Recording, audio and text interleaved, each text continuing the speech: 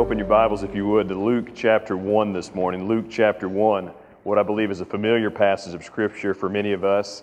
And beginning with verse 5, we read of the foretelling of the birth of Christ, which actually begins with the foretelling of the birth of John the Baptist. Look with me, if you would, in Luke chapter 1 and beginning in verse 5.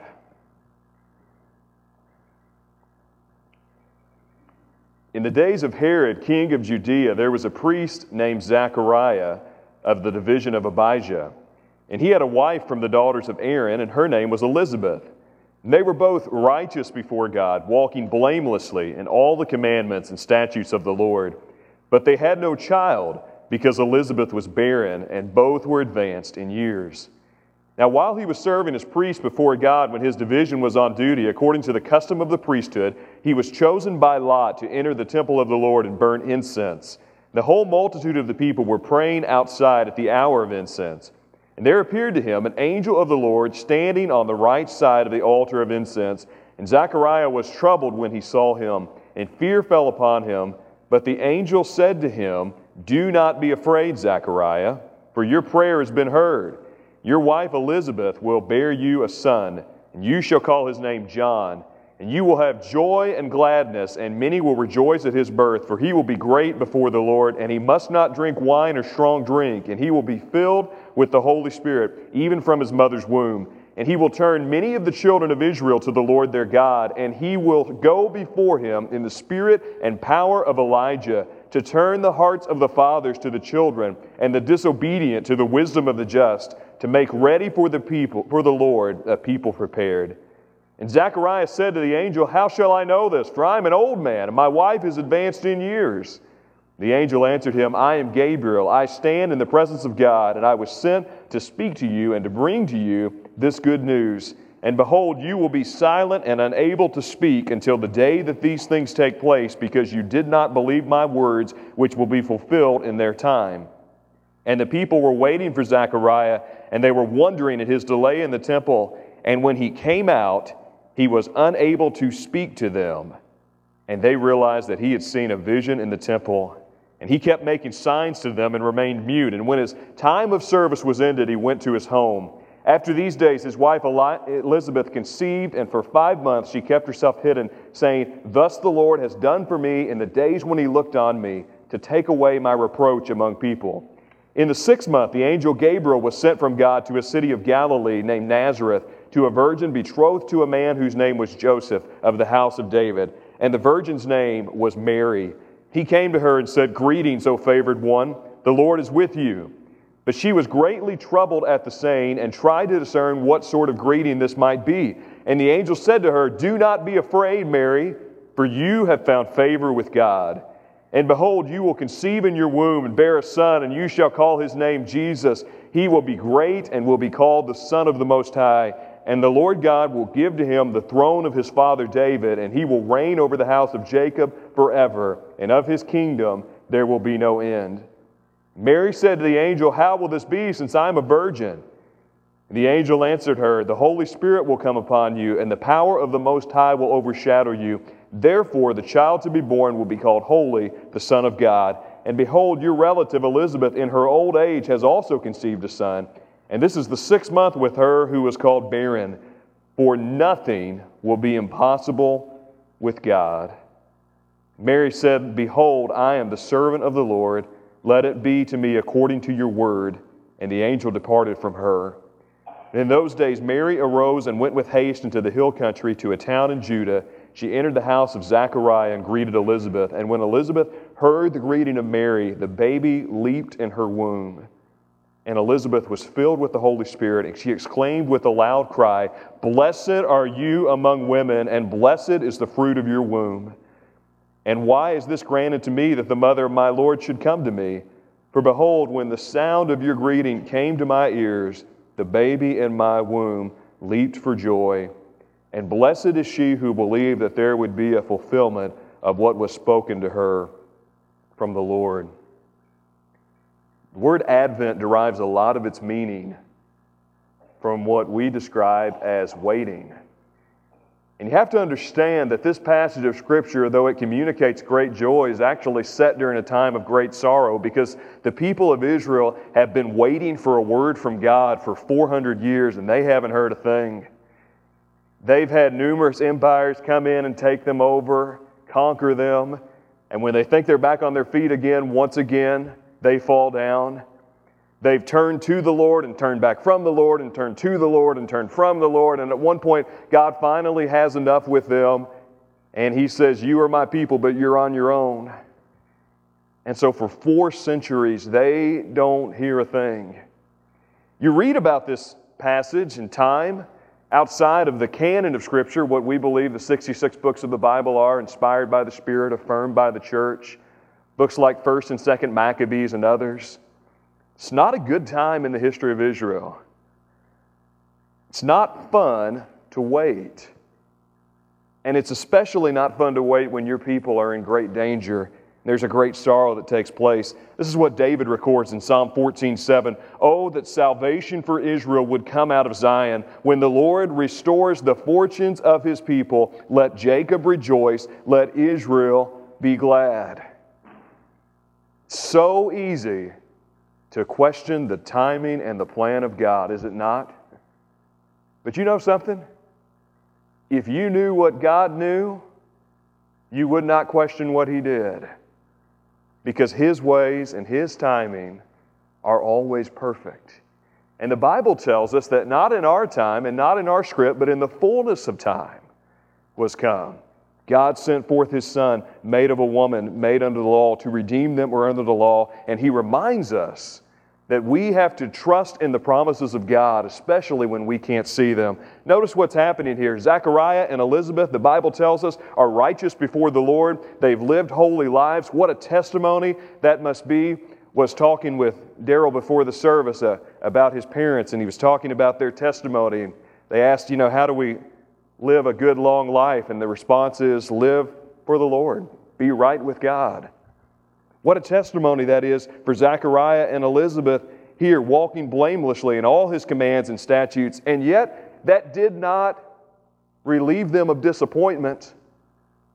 That did not get rid of their hard times, because for years they had waited to have a boy, and there was a stereotype in that day, just as there is in our day in some places, that if you were unable to have a child, that meant there was something wrong with you. Surely you must have a problem with God. And in this passage of Scripture, nothing could be further from the truth. It was Zechariah's day to go and to burn the incense. There's 18,000 priests in Israel. This is the only time in his life when he gets to do this. And on the most important day of his career, God shows up, and unsurprisingly, he's scared to death. Because when you have a sense of the holiness of God, you'll also have a sense of your own unworthiness. It's Isaiah saying, woe is me, for I am undone. I'm a man of unclean lips. It's Peter standing before the Lord saying, depart from me, for I am a sinful man. And here is Zechariah standing before the angel of Gabriel, wondering how in the world he and his wife are going to be able to have a son. This script hasn't played out before, has it? Abraham and Sarah had wondered the exact same thing thousands of years before. And yet nothing shall be impossible with God.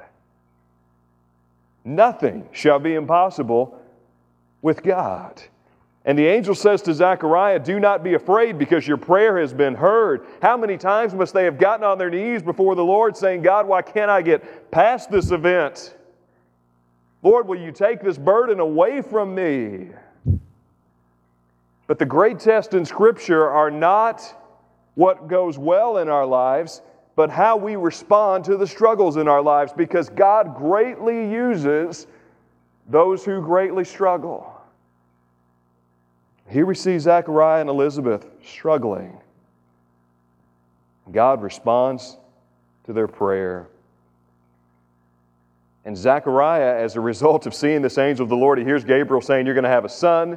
He's going to be the forerunner for Jesus. He's going to be the voice of one crying in the wilderness. Zechariah says what maybe you and I would say, how shall these things be? And the angel says, because you have not believed, because you have not responded, you're not going to be able to speak for a while. And he's just made mute. I wonder sometimes if we wouldn't be just as well off when we don't believe God if He just said, hush a little while. Listen to my Spirit. Listen to my voice. That's what happens to Him. How many times has God been faithful to us and yet we still don't believe? Spurgeon says this, there's nothing in the world that costs a saint so dear as doubt. If he disbelieve as God, he most assuredly robs himself of comfort, deprives himself of strength, and does himself a real injury. And the challenge is every single day to wake up and say to yourself, regardless of how you feel and regardless of what's going on, to say in your heart and in your mind that nothing shall be impossible with God. Every day that's true. So He tells us to trust in His promises, but He also tells us to trust in His power. He talks about this boy who will be born. He will be filled with the Holy Spirit. We know that nothing in our lives can be accomplished apart from the Spirit of God. Look at what else He'll do. In verse 16, He will turn away many of the children of Israel to the Lord their God. And in verse 17, He will go before Him in the spirit and the power of Elijah. That's a lot of power to turn the hearts of the fathers to the children, the disobedient to the wisdom of the just, to make ready for the Lord a people prepared. To turn the hearts of children to their fathers. Anybody need that today? To turn those who walk in darkness to seeing the light, the disobedient to the wisdom of the just. We live in an age that is rebellious against all kinds of authority. God says, I'll bring them back. And then Mary is given this extraordinary opportunity, this extraordinary calling by God. Just as a teenage girl, the angel comes to her and says, fear not, Mary, you will have a son. In verse 25 of the chapter, he says, thus the Lord has done for me in the ways when He looked on me to take away my reproach among people. Now you can hear the story about Zechariah and Elizabeth. They're having a child. What kind of baby is this going to be? And now Mary, who's engaged but not married, is pregnant. And she's saying the baby's from God. You think there were some gossip columnists writing about her? Probably. But she doesn't turn away from God. She turns to God. And I want you to see her response. Let's look at that together, beginning in verse 46 of Luke chapter 1. My soul magnifies the Lord, and my spirit rejoices in God my Savior, for He has looked on the humble estate of His servant. For behold, from now on all generations will call me blessed, for He who is mighty has done great things for me, and holy is His name. And His mercy is for those who fear Him from generation to generation. He has shown strength with His arm. He has scattered the proud in the thoughts of their hearts. He has brought down the mighty from their thrones and exalted those of humble estate. He's filled the hungry with good things, and the rich He has sent away empty. We won't read the rest of this passage of Scripture, but the Bible tells us that when Mary, the mother of Jesus, and Elizabeth, the mother of John, get together, and Elizabeth is told by Mary that she is also pregnant, the Bible tells us that the baby in Elizabeth's womb, John, leaps for joy because the Messiah has come. This is good news. This is the heart of the Christmas story. Beyond a Christmas tree, beyond receiving gifts, beyond putting up lights and decorations, here's the Christmas story. God became man. It had never happened before. Nobody ever thought that it would occur this way, and yet it did. Because nothing shall be impossible with God. A.W. Tozer says this well, anything God has ever done, He can do now. Anything God has ever done anywhere, He can do here. Anything God has ever done for anyone, He can do for you. Just wonder if we believe that sometimes. So easy to become discouraged, maybe even depressed, distracted.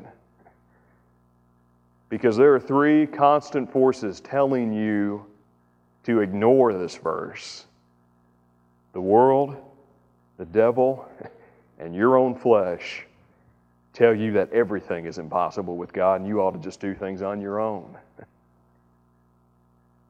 You ought to live for yourself. You ought to show up at church when it fits into your schedule, and you ought to serve God when it's convenient. The world will tell you that. The flesh will tell you that. The devil will tell you that.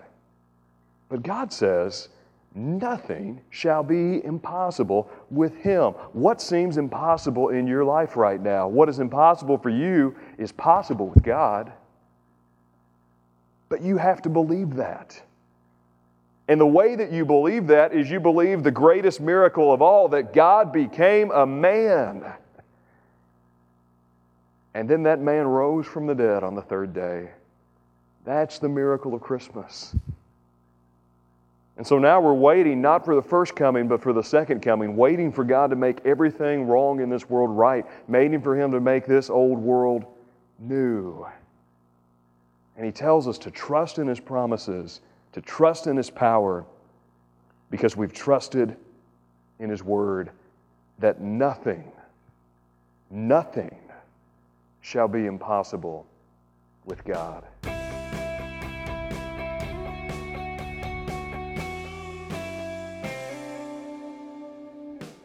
Hey guys, thanks so much for listening to the broadcast. If you found it helpful, please consider sharing it with your family and friends. For more information, check us out online at barryefields.com.